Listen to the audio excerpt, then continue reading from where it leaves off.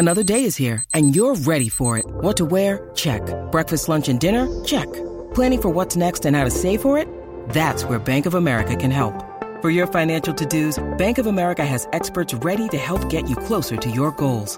Get started at one of our local financial centers or 24/7 in our mobile banking app. Find a location near you at bankofamerica.com/talktous. What would you like the power to do? Mobile banking requires downloading the app and is only available for select devices. Message and data rates may apply. Bank of America N.A., member FDIC.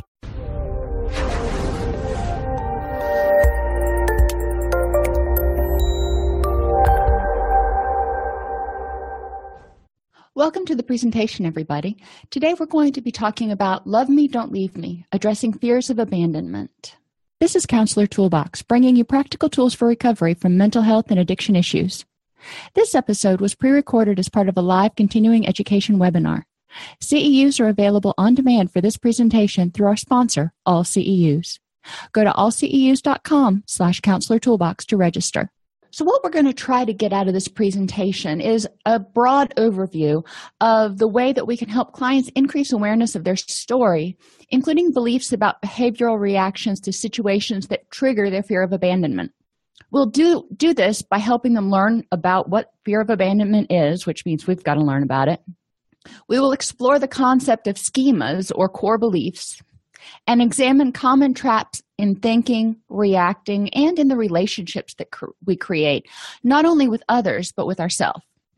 And we will help clients learn the skills necessary to accept their past as part of their story and how to acknowledge that their past does not have to continue to negatively impact them in the present. So how does abandonment impact recovery? Regardless of whether you're talking about addiction or depression or anxiety, abandonment issues can be there, and they're often there in one way or another. So we need to be able to address this and figure out exactly what it is that's causing dysfunctional relationships and what it is that triggers this fear inside our particular clients. Connection is a basic human need. We don't just grow up and all of a sudden we can become hermits and we're perfectly fine. Some people just give up, but most people need some sort of human connection. Extroverts tend to need more human connection than introverts in that we draw energy from other people. Introverts are just fine with one or two other friends that they see occasionally. So that's going to be important to consider when you're talking about abandonment issues and why one person develops them where another one doesn't. As infants and children, survival was dependent upon the relationship with the primary caregiver. When a child is born, when a child is 2, when a child is 6, they can't just run up to the grocery store, buy what they want, and come home and fix themselves food. They can't pay to put a roof over their head. So as infants and children, if the primary caregiver is not there, it's a life-threatening issue. Not only are they not getting the emotional support that they need, they're not learning how to identify their internal states and effectively meet their own physical and psychological needs. But, without the caregiver there, they may not eat. So this is a big deal for children. People's beliefs about other people and relationships was formed largely based on their interactions with their caregivers. Now, if you think about it, and we're going to talk about this more later, when we're born, we don't have these huge conceptions of how the world works. We learn it through observation and through experience. Unfortunately, as Piaget helped us learn, children, especially under the age of 7, don't think in terms of what are the possibilities that may explain why this happened.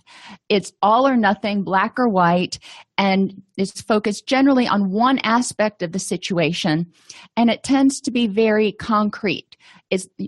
Children are not able to take other people's perspectives. They're very egocentric. So when these schemas are formed, they tend to be very dichotomous. And you're thinking now about some of the clients that you've worked with in treatment, and you say, one of the problems that we run into a lot is the fact that their thinking is very dichotomous. It's all or nothing. You're either here or you're not. I either love you or I hate you. You can see a theme coming out here. So we're going to look at these schemas and understand that the child formed the best representation of the world that they could with the skills they had at that time. But an adult has had a lot more experiences. An adult cognitively has developed more and can think abstractly. So we need to challenge our clients to reevaluate those situations and try to separate what was very traumatic as a child from now. And healthy relationships serve as a buffer against stress. So in recovery, we need to make sure that our clients are able to form healthy relationships with themselves and with other people. And I will always come back to with themselves, because if they don't like themselves, if they can't support themselves emotionally, then they're always going to be looking to others to fill a need instead of to be in a equal partnership. We want to help people address beliefs that are formed as a result of these negative relationships and help them create a new understanding of those events. Maybe mom wasn't there because, yes, she was a cocaine addict and she went to jail, and, there were a lot of things that went into it. A child sees that as the child's fault because it's egocentric. Mom went away. It must be because of me. We need to look at it again as an adult and go, well, what else might have been going on that your mom chose to use cocaine or chose to abandon the family instead of staying? Are there other options? Are there other explanations besides it was all about you? Maybe it was all about her. She was not functioning well. She was hurting. She was desperate. Let's look at some of the options. We want to help people better understand themselves and their reactions, so they understand when they get into relationships and maybe somebody's behavior changes or there's this little hint of discord and they freak out. They will understand a little bit better where that comes from so they can make more conscious, healthy decisions in how they handle it. So let's talk about this abandonment experience. Remember, I said it differs for everybody, but we want to look at when it happened and what happened. In childhood, like I said, survival depends upon caregivers.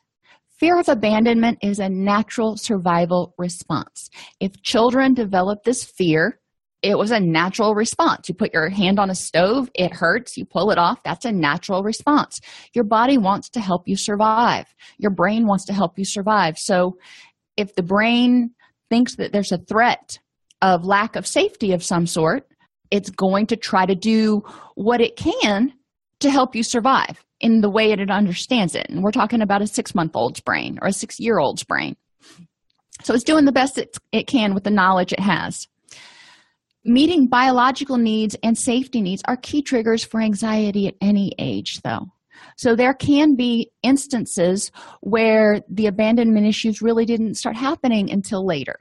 So we want to look and say, if this person was in their teens when they had this abandonment crisis, in what ways did that crisis trigger biological or safety fears that they weren't going to get those needs met? When focused on survival, people can't focus elsewhere. Think about Maslow's hierarchy.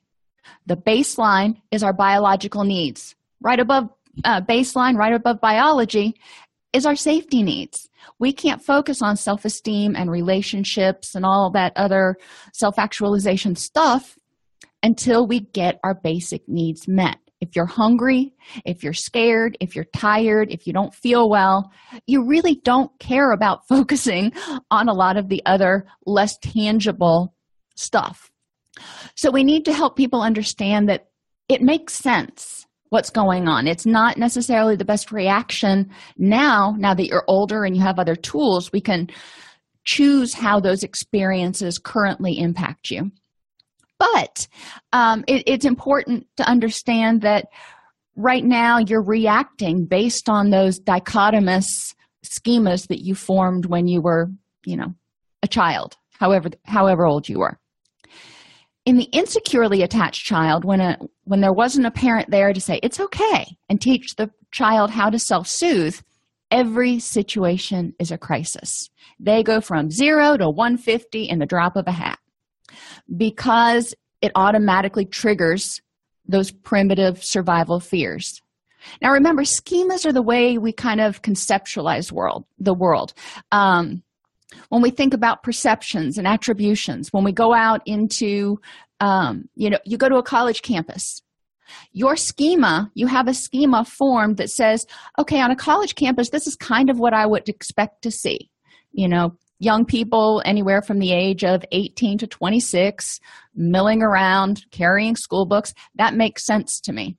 If you show up at the college campus and everybody there is over the age of 50 and nobody has any books and they're all just kind of milling around aimlessly, you're going to scratch your head and go, wait a minute, this doesn't make sense in my schema. So schemas are basically a shortcut to help us predict what's going to happen, so we aren't hit quite as much by the unknown. I don't know what to expect when I show up at the college campus. We have an idea. Maybe not the right one, but we have an idea. So what causes this abandonment experience? In infancy and early childhood, a lot of times caregivers were away for long periods of time. And I am not trying to point fingers and say anybody's wrong or bad or anything. I just want to point out that extended absences, if they are not handled well by the remaining parent, can lead to an abandonment experience. And that's the key. The remaining parent is able to mediate this response. In the case of soldiers who go overseas, they're deployed for 6 months, 18 months. That's a really long time for a child. But there are ways to handle that. So I'm not saying that every child of a soldier has an abandonment experience. That is so not true. But it is important to understand. People who are away for long periods because of work. Maybe they travel and they're gone for 2, 3, 4 months at a time. Again, if the remaining parent is able to help the child negotiate and navigate, especially if they're able to still contact the traveling parent, it's a much different experience than if the traveling parent just disappears and shows back up whenever. Parents go to jail. It happens. If the child is able to visit the parent in jail, it may help. Sometimes the child may feel, rightly or wrongly, that whatever the parent did, they chose to do in spite of, because they loved that activity or they loved that substance. Usually it turns out to be addiction, more than they loved the child themselves. And this is a big issue we have in early recovery with clients who have addictions, is helping them reforge those bonds with their children who are like, well, why did you choose that over me? Some parents choose to abandon the family. And, there can be a lot of reasons for that. That's a whole different class. But if a parent just up and leaves, goes out for cigarettes and never comes home, we hear that all the time on TV skits, there's not much the child can do to wrap their head around and understand why. So they've got to make sense of it. And then death. Death is hard for grown-ups to understand. Death is even harder, in many cases, for children to understand. I've known some children that seem to be wise beyond their years, but they're the exception, not the rule. So something that causes the parent to be away physically for long periods is one. And that, like I said, can be mediated by the remaining parent and by the ability to have some kind of contact with the absent parent, even when they're away. So maybe through letters, maybe through Skype, whatever's available. Other things in infancy and early childhood is if the parent has been inconsistently or unpredictably physically or emotionally present. This is more true with parents that have some sort of emotional distress. And you notice I didn't say mental illness. If somebody is going through a crucial, stressful period, they may not be able to deal with their children. If they're in extreme emotional distress, they may not be able to recognize the needs of their children at that point because they are in their own turmoil. If this happens a lot, then it may cause the parent to be unpredictably emotionally available.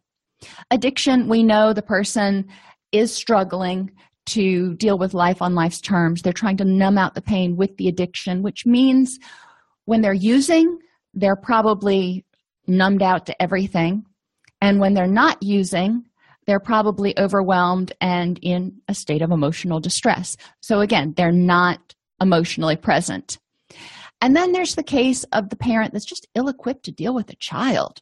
When you have 14, 15-year-olds having babies, or you have someone who has a severe and persistent mental illness, who has a child and just doesn't even know how to deal with this being. We would have women in our mother-baby unit, one of the places I worked, and they would give birth, and they were raised, or they came to believe culturally, if you want to say it that way. I don't know that that's really accurate, but they would put their babies in the swing, and they wouldn't touch them again for 8 hours unless they had to change a diaper or give them a bottle. And they would do that and then put them back in the swing in front of Elmo. And I had a big problem with that because they weren't really responding to the child. They were just like, you've got your needs met. If you're crying, you just need to cry it out. Not so much. So these parents, it's not that they were trying to be bad parents. They just didn't have the skills. They didn't know what they were supposed to do with the children or how to react to the child when the child was crying. Abandonment issues that can come up in later childhood. If it's a poor family fit, if the person is the black sheep of the family, and we've all heard about people who've never felt like they belonged in their family or never felt like they could get parental approval, that may trigger some abandonment issues. If there's a trauma that ruptures the relationship with the primary caregiver, or introduction of a new, less emotionally or physically safe caregiver.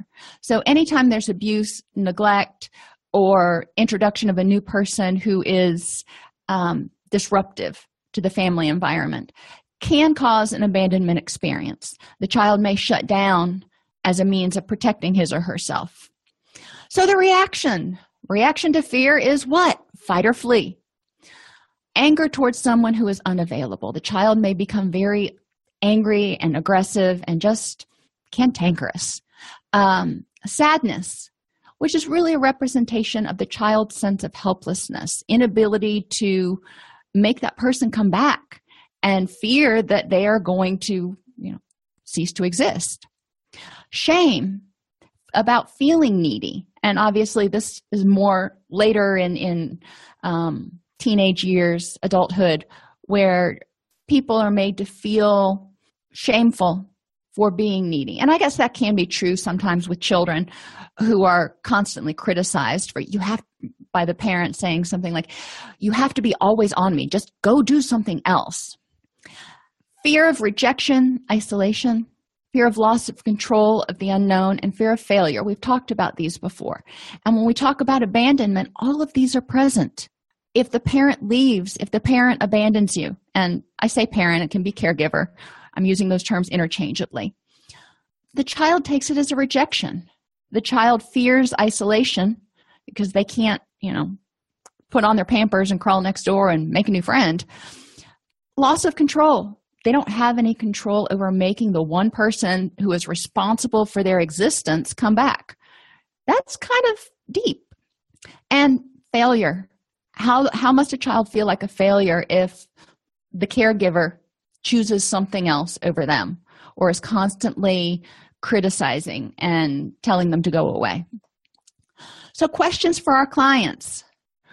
When we think about these fears of rejection, loss of control, of failure, feeling shameful because people made you feel needy, all of these things, what caused these fears for you as a child? Let's think about some instances when this happened. And when you felt like fearful that you were being abandoned, when these things were going on, how was this reasonable or helpful? And I know you may be scratching your head right now going, what? As a child, these reactions were reasonable and or helpful in some way or another. So we need to figure that out. What was the survival purpose? This helps clients kind of start putting things into perspective and go, okay, I see how that kind of made sense. But we move to the next question. What causes these same fears or feelings now? And how are your reactions to these situations unhelpful? Because the way you reacted when you're 6 is going to be different when you're 26. So we're just going to add another layer of difficulty on top of it. Based on their temperament, children need different types and amounts of caregiver interaction. And if you've had children, or you've been around children, or if you've worked in a classroom, you know this. You know that there are children who are wide open constantly. Well, not constantly. My son, when he was awake, he was wide open. I mean, it was like there was no middle ground. He was either sleeping or wide open. But he would also get easily overstimulated, which would mean he would need structure. And in order for him to start understanding that, we had to work with him to help him understand what it meant when he started feeling a certain way, so he could identify before he would melt down and do something differently. Then you have the Energizer Bunny. And I'll use my kids as examples. My daughter wasn't wide open. She was constant, but I swear she never slept.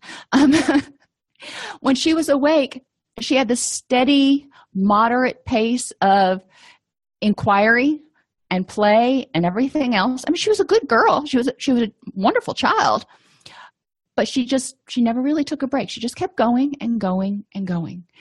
And, as a parent, I've got one that's wide open and all over the place, and then I've got her who's an Energizer Bunny. I'm going, oh my gosh, some days. So I can see how parents get overwhelmed sometimes. These children require different types of interaction. Haley, my daughter, she really didn't need a whole lot of interaction. She was more of an introvert. She was inquisitive. She would read books. She would play. She would do pretend stuff. And she would gladly engage with you, but it wasn't like she had to have your constant interaction. Sean, on the other hand, would take my hand and he would lead me over somewhere and he'd go, let's do this, Mommy, or let's go do that, Mommy, or sit down and play with me, Mommy. So he was wide open, but he expected me to be wide open with him the whole time. And I would get overstimulated. They needed different amounts of attention. They needed different amounts of reinforcement and different amounts of guidance. The introvert child is the one who can go and just play independently quite nicely without feeling neglected. Some kids are like that. The extrovert child is the one who always wants you to play with them. And they are it's not that they are angry or that they can't do it themselves. They just want to share it with you. Understanding what the kids need and finding a way to help them harness that and understand their needs is important in early childhood. It's not like you can tell the extroverted child, no, I need 2 or 3 hours to just let my hair down, so you need to go do something, watch Barney for a couple hours, and we'll be fine. That's rejecting to the extroverted child who just desperately wants to interact with you and learn. By the same token, I feel I need to put the little caveat in here. It is important to pay attention to the behaviors that are being reinforced. So if a child is doing something that ultimately will not be helpful or productive, we don't necessarily want to reinforce that all the time. That's a parenting issue.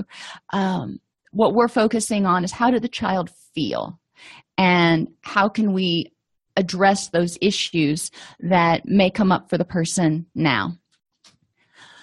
And schemas. I talked about it a little bit earlier.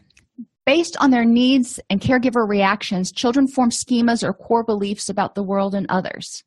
If they go to mom and they ask her to play and she always says no, then they're going to learn that the world is rejecting. It's not a safe place. If they fall down and mom responds right away and gives them a hug, they're going to learn the world is a safe place. If they fall down and the first reaction of mom is, get up, brush yourself off, and go back and play, that's more dismissive. And obviously, those are two ends of a very broad spectrum. But this helps children understand how people will respond when they are needy, when they need to be comforted, when they need some positive reinforcement. How are other people going to react? Now, children up to the age of 7 have very primitive cognitive skills. Children 8 to 12 are developing these skills. We can't expect them just to magically turn 8 and be like, okay, I can think abstractly. That's not how it works. They start developing the ability to think abstractly. So we don't want to assume that once they hit 8, magically they think like an adult. Doesn't happen. That being said, children in general think dichotomously. It's all or nothing.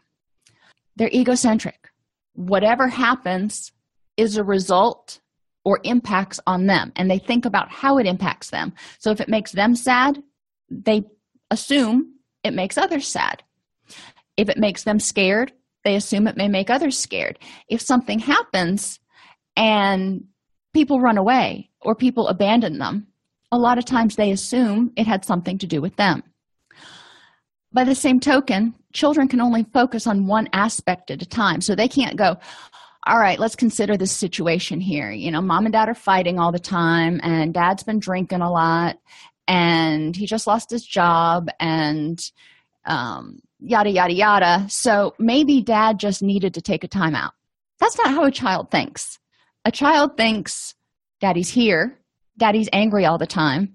I wonder if I were a better child, maybe he'd be happier. Daddy went away. I guess I didn't make him happier. So they're only focusing on one aspect. They're not able to abstractly think about all the potential reasons, which means that they're focused on some very misleading information. The good thing is, as adults, they can look at that dichotomy, and they can start kind of pulling it apart, going, okay, maybe that is too all or nothing. Let's look at some alternatives. Schemas are a broad way of perceiving things based upon memories, feelings, and thoughts. Their memories, feelings, and thoughts are not wrong. That's exactly how they felt. That's exactly what they thought. And that's exactly what was the truth to them at that point in time. We don't want to take that away from them. What we want to say is, how are you going to deal with how it impacts you now? I've dealt with hundreds of clients who've had lasting resentments and anger and abandonment issues towards their caregivers and family of origin. And that concept of forgiveness is really difficult, especially when there are abandonment issues and everything else going on. Helping clients look at it from a different perspective and maybe look at possibilities that what happened wasn't their fault. Maybe look at possibilities that the parent did not have the tools to do the job at that particular time. Sometimes, and I'm couching this as much as I can because obviously it's not with every client, but sometimes I've found this to be very helpful in encouraging clients to take a more healthy view of the present. They can't change the past, but is holding on to this anger and resentment really worth their energy? Schemas that trigger abandonment fears center around the self. They're a person's acceptability, or are they going to be rejected?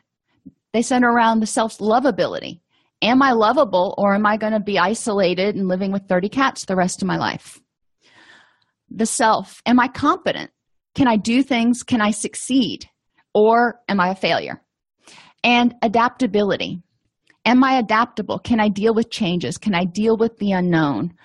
Or do I have to hold on as tight as I can to the reins of control because I cannot deal with ambiguity? These are all things that children learn as they grow up. If you look at Erikson's models, we talk about trust and mistrust and industry versus inferiority. The child learns as they're growing up that they can go out and they can try things and they can explore things. And sometimes they're going to fail, but they can always come back to the safe, welcoming arms, if you will, of their primary caregiver in a healthy relationship. You never knew that Piaget and Erikson would keep coming up, even in, clinical practice. Schemas that trigger abandonment fear center around others as well. Are others, remember we said it forms their schemas about a lot of things growing up. Are others accepting, or do other people tend to be rejecting, distant, cold, and unable to handle my needs? Am I just overwhelming? Do others tend to be absent or present? Do others tend to reward competence, or do they always find fault? Are others predictable, or are they unpredictable? If you have a schema that says other people are going to be rejecting, they're going to be absent emotionally or physically, they're constantly going to be critical, and then they're going to be unpredictably available, it makes you not want to hang out with other people. So then we move to how our schemas form about relationship of self to others. Back to those same thoughts. Acceptability. If I try to engage with another person, will I be deemed and will that person be deemed acceptable? Is there a way that two acceptable people can get together, or are relationships always filled with rejection? If I get into a relationship, is it going to be lovable? Is it going to be one filled with compassion and caring? Or is it going to be one that's just two people kind of coexisting? If I get into a relationship with other people, is there going to be some sort of consistency? Or is this relationship going to be all over the place? If I get into relationships, I never know from 1 minute to the next if my partner will be there. And if I get into a relationship, do I have any control over whether that person stays around or not? So with all those schemas and all those things that are forming in the kid's head, there are attachment styles. And as they start viewing the world and others and relationships, they start developing these attachment styles. In the ideal situation, the child develops a secure attachment style, seeks the caregiver for comfort, is upset when the caregiver leaves, especially in new situations, but's happy when the caregiver returns. And I think I've told this story before. When my son went to preschool, I walked him in the first day, and I had vetted the school, and I felt really positive about it and everything. I walked him in the first day, and I handed him off to his teacher, and she took his hand, and she, very wonderful, pleasant woman, and he cried. Oh, did he cry? So I went around to the other side where he couldn't see me on the other side of the wall, and I cried. Oh, did I cry? The very next day, can I tell you, the very next day, I took that child to preschool. I handed him off to his teacher. He grabbed her hand, he looked at me, and he waved, and he said, "Bye-bye, Mommy. See you at 3 o'clock. Excuse me? So again, I went around the wall, and I cried, and I cried. After that, it was like, okay, he's securely attached. He knows I'm going to come back, and this is a good place for him. He feels secure. He feels safe in this place. He doesn't need to cry and whine. In a secure attachment, the child learns to trust that others will be responsive. And when we talk about caregivers here, we're also talking, as the child grows, those caregivers kind of expand to include teachers and people they spend a lot of time with. They learn to be self-reliant and try things, but know they can return to home base if they fail or if they're scared. They learn to adapt to a variety of situations because children are curious, so they by nature will kind of push that envelope. They learn how to deal with stress and have relatively accurate expectations of others. So in a secure relationship, if something happens and the child feels rejected, he goes back and sits with the caregiver, and the caregiver kind of decompresses and helps him process what's gone on. Now, he may not understand it all, understand everything that's being said, but the takeaway message he gets is that not everybody is always wanting to play, or not everybody is always there. It doesn't necessarily mean it's you. Those are words to very, very young children. As children get older, the words start to have more meaning as they get less egocentric. Then we have our two problems. Avoidant.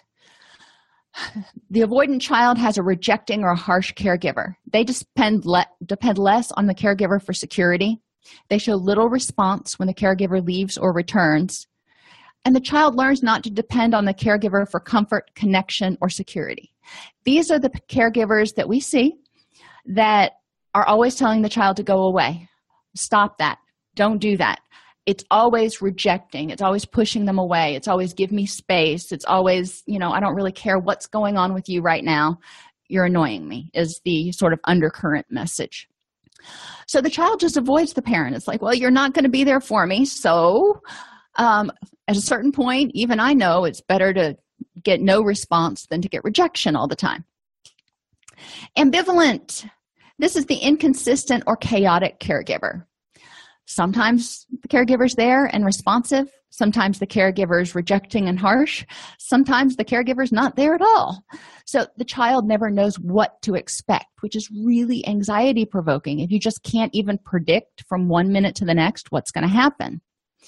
The child may be clingy and demanding, trying to elicit a response. Remember earlier I said, let's look at what's being reinforced. Negative attention is better than no attention. So if the caregiver is kind of emotionally or cognitively in their own little bubble, and the child starts clinging and demanding and throwing a hissy fit, and they get attention from the parent, guess what? The child has learned, this is how I get mom's attention. The child is upset when the caregiver leaves, but is also inconsolable when the caregiver returns. Maybe because the child is going, well, I don't know if you're going to be mean caregiver, so I should be avoidant, or I don't know when you're going to disappear again. All I know is the world is out of control, and I never know if you're going to be here or be gone.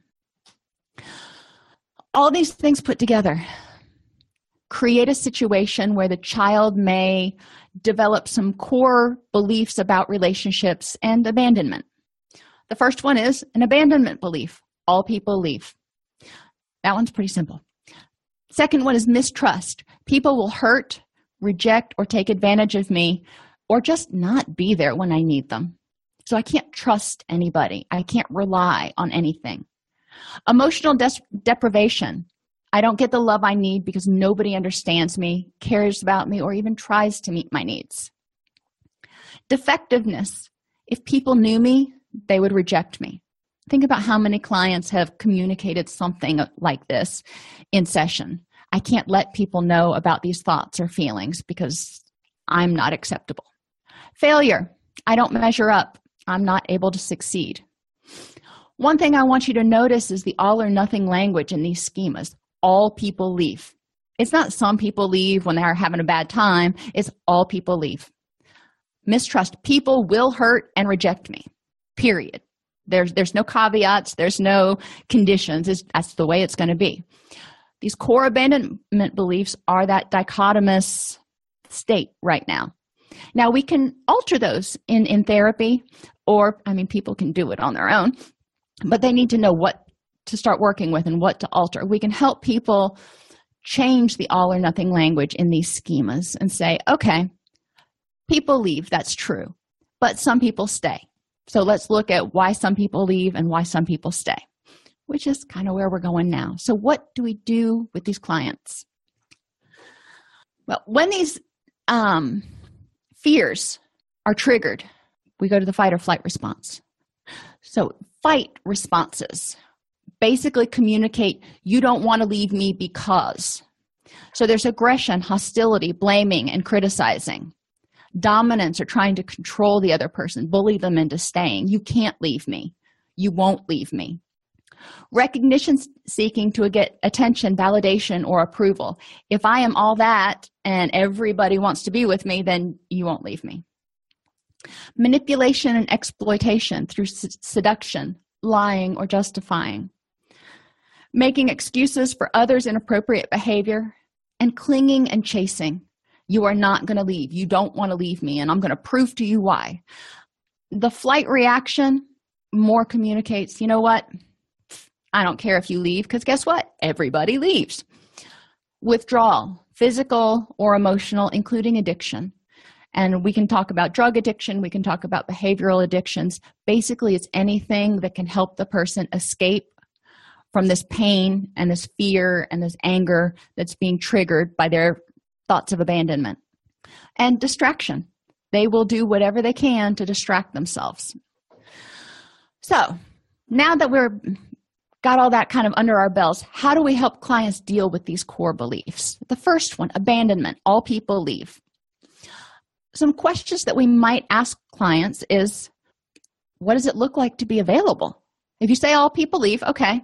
So if somebody didn't leave, what would that look like? What does it look like if somebody's available? Because we don't want to just lump everybody together.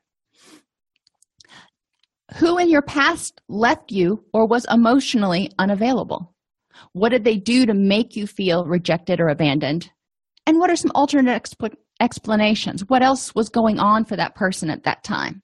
And sometimes if you go to the Cognitive Processing Therapy Challenging Questions worksheet, and you can Google that, but it walks you through some very poignant questions to help challenge some potentially irrational beliefs or even schemas. My goal here in asking these questions of clients is to encourage them to start looking at possibilities that maybe not everybody leaves all the time. Yes, it happened in the past, but was it about you? Who in your past has been available to you emotionally? It may be nobody, and generally that's the first response you get is no one. Listen for clues throughout the therapy sessions about people who might have been there. Who in the present, back there, lots of abandonment. In the present, we want to create a situation that's not filled with abandonment. So who's available to you emotionally? And it may not be a lot of people, because my guess is, and my experience is, people with a lot of abandonment issues shut people out. So they don't let other people be there for them emotionally. But this is something we can think about. What do you do in your current relationships that might cause people to leave? Do you push them away? Because a lot of clients are very in tune to the fact that, I get into relationships and I go in head over heels and I overwhelm them and it pushes them away. Okay, what are your alternatives? How can you avoid doing that? If you're clingy, some people say, well, in my prior relationships, people have said I was just too high maintenance. I was too needy. I was too clingy. Tell me what that looked like. Did you need to have texts every 15 minutes, 24/7, 365? What does that look like? If you don't get those, what does that mean to you? And how can you make it so it's workable in an adult relationship where people have responsibilities? What would be a reasonable step down that would still help you feel safe, but not be overwhelming to the other person? The mistrust schema. People will hurt, reject, take advantage of me, or just not be there. Okay, so again, let's start out with the positive. What does it look like if someone is trustworthy and safe? Because these are the people we want in our life. If you start having them identify what that looks like, then they might be able to say, my friend Sally, that sounds an awful lot like her. People with abandonment issues, even if somebody is trustworthy, even if somebody is compassionate, will tend to look and see the negatives because they fear getting hurt again. They fear abandonment. So those criteria, those characteristics may be there in some of their current relationships, but they're overlooking them because they're seeing what they expect to see: abandonment, hurtfulness, etc. Who in your past was untrustworthy and safe? What did they do that taught you people were untrustworthy or dangerous? And what are some alternate explanations? Now that you look back at it, we probably need to deal with whatever this issue is that created the abandonment fear. As an adult, can you understand it differently? Who in your past has been trustworthy and safe? Even sometimes, maybe not all the time. Who is in your present is available and trustworthy? We've already talked about what it looks like. So now we can say, okay, now that you've talked about what it looks like, what a safe person looks like, is there anybody in your life that meets that criteria mostly? What do you do to yourself that is unsafe or dishonest? Ooh, that's a big one, because most of our clients lie to themselves. I don't need anybody. Do you not need anybody, or are you more afraid of getting hurt than you are of being alone? So that can be a whole therapy session in and of itself. But looking at the behaviors that they do to themselves, that they lie to themselves, they hurt themselves, they put themselves in harmful situations. How does distrust of other people and yourself maybe impact your current relationships? Distrust of other people, you can see that, suspiciousness, yada, yada. Distrust of yourself. If people are not able to trust their own internal spidey senses, then they don't know how to interpret other people's behaviors. So their own distrust of their internal cues may negatively impact their current relationships. So what could you do differently to create this situation where you trust yourself and you can surround yourself with at least a couple trustworthy others? And what will that look like? Emotional deprivation. I don't get the love I need. Nobody understands me, cares about me, or even tries. What does it look like when someone understands you and meets your needs?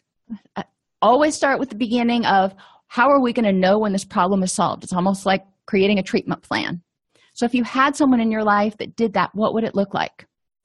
Who in the past failed to meet your needs, and how can you deal with that now? You can't change the past.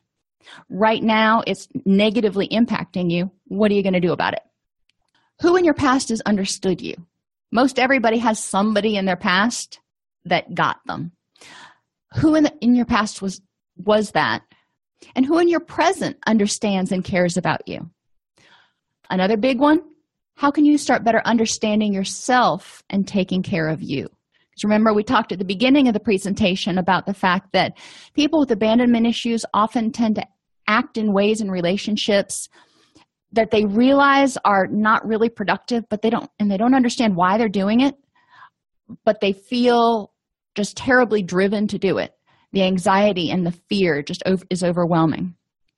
Helping them understand themselves is a big step. Helping them be compassionate with themselves and not telling themselves, well, you're too needy, or you're too this, or you're too that, or you'll never be a success. Helping them be nice to that inner child, if you will, or just be nice to themselves. I don't care how you separate it for them. And what can you do to start getting your needs met? Well, first you got to know what your needs are. And that's going to be a big issue for a lot of our clients to realize, what is it that I need in a relationship? It's not going to be Disney princesses. So what do we really need in a relationship? Defectiveness. If people knew me, they would reject me. Okay, so how will you know when you're accepted or acceptable? A lot of this goes to self-esteem work, helping them understand what about them is lovable, and also helping them understand that nobody's perfect. Who in your past made you feel defective? Were they always pushing you away? Were they always criticizing you? Were they always doing other things that made them feel defective? One of my friends has a parent who is very critical, and her mother will just smile at her and nod and say everything's okay, and oh, I'm so glad you did that, and then turn on a dime and be like, oh, I'm so glad you're not doing that anymore. I was just so beside myself. So she never knew what to expect from her mother. She couldn't trust her, and she always knew that whatever she did, whatever she chose, was going to be wrong. So we have to look at, all right, so are your choices always wrong, or does this have more to do with something with your mother's stuff? How can you silence those old tapes? Sometimes we hear stuff that people said to us when we were children about being not good enough, about being defective. How do you silence those old tapes and say, you know what? That's not me anymore, or that doesn't matter. Maybe I'm still not good at it, but it doesn't matter. Who in your past has been accepting and supportive? Who in your present is accepting and supportive? And it may be between different things. You may have somebody at work who's accepting and supportive of what you do at work. You may have somebody in your family or your friends who's accepting and supportive, and you guys just enjoy taking your kids out to the park and hanging out together. It may not be an across-the-board accepting and supportive, especially if the person's not in a long-term relationship with someone and has divorced themselves, at least, theoretically speaking, from their family of origin. So we may need to look to find where the acceptance and support is coming from and figure out ways to increase that. And how can you start accepting yourself, realizing that you're not going to be perfect all the time? Failure. I don't measure up. I'm not able to succeed. So what does it look like to be successful? My definition of success and one of my friends' definitions of a success are very, very different. I'm not going to say that person's definition is wrong, because that's their definition, but it's very different. So what does success look like to you? What in your past made you feel like a failure? Because again, we always want to go back and confront those schemas and address the all or none thinking. I'm a failure. No, probably you're not a failure. You may have failed at something, but you globally as a person, as a human being, are likely not a failure. So what are alternate explanations or ways of viewing things that happened in your past in which you felt like a failure? What have you succeeded at? What are you good at in the present? A lot of our clients are really, really good at minimizing their positive things and going, I suck at this, this, and this. And you're like, well, you got promoted to vice president. Oh, well, anybody could have done that.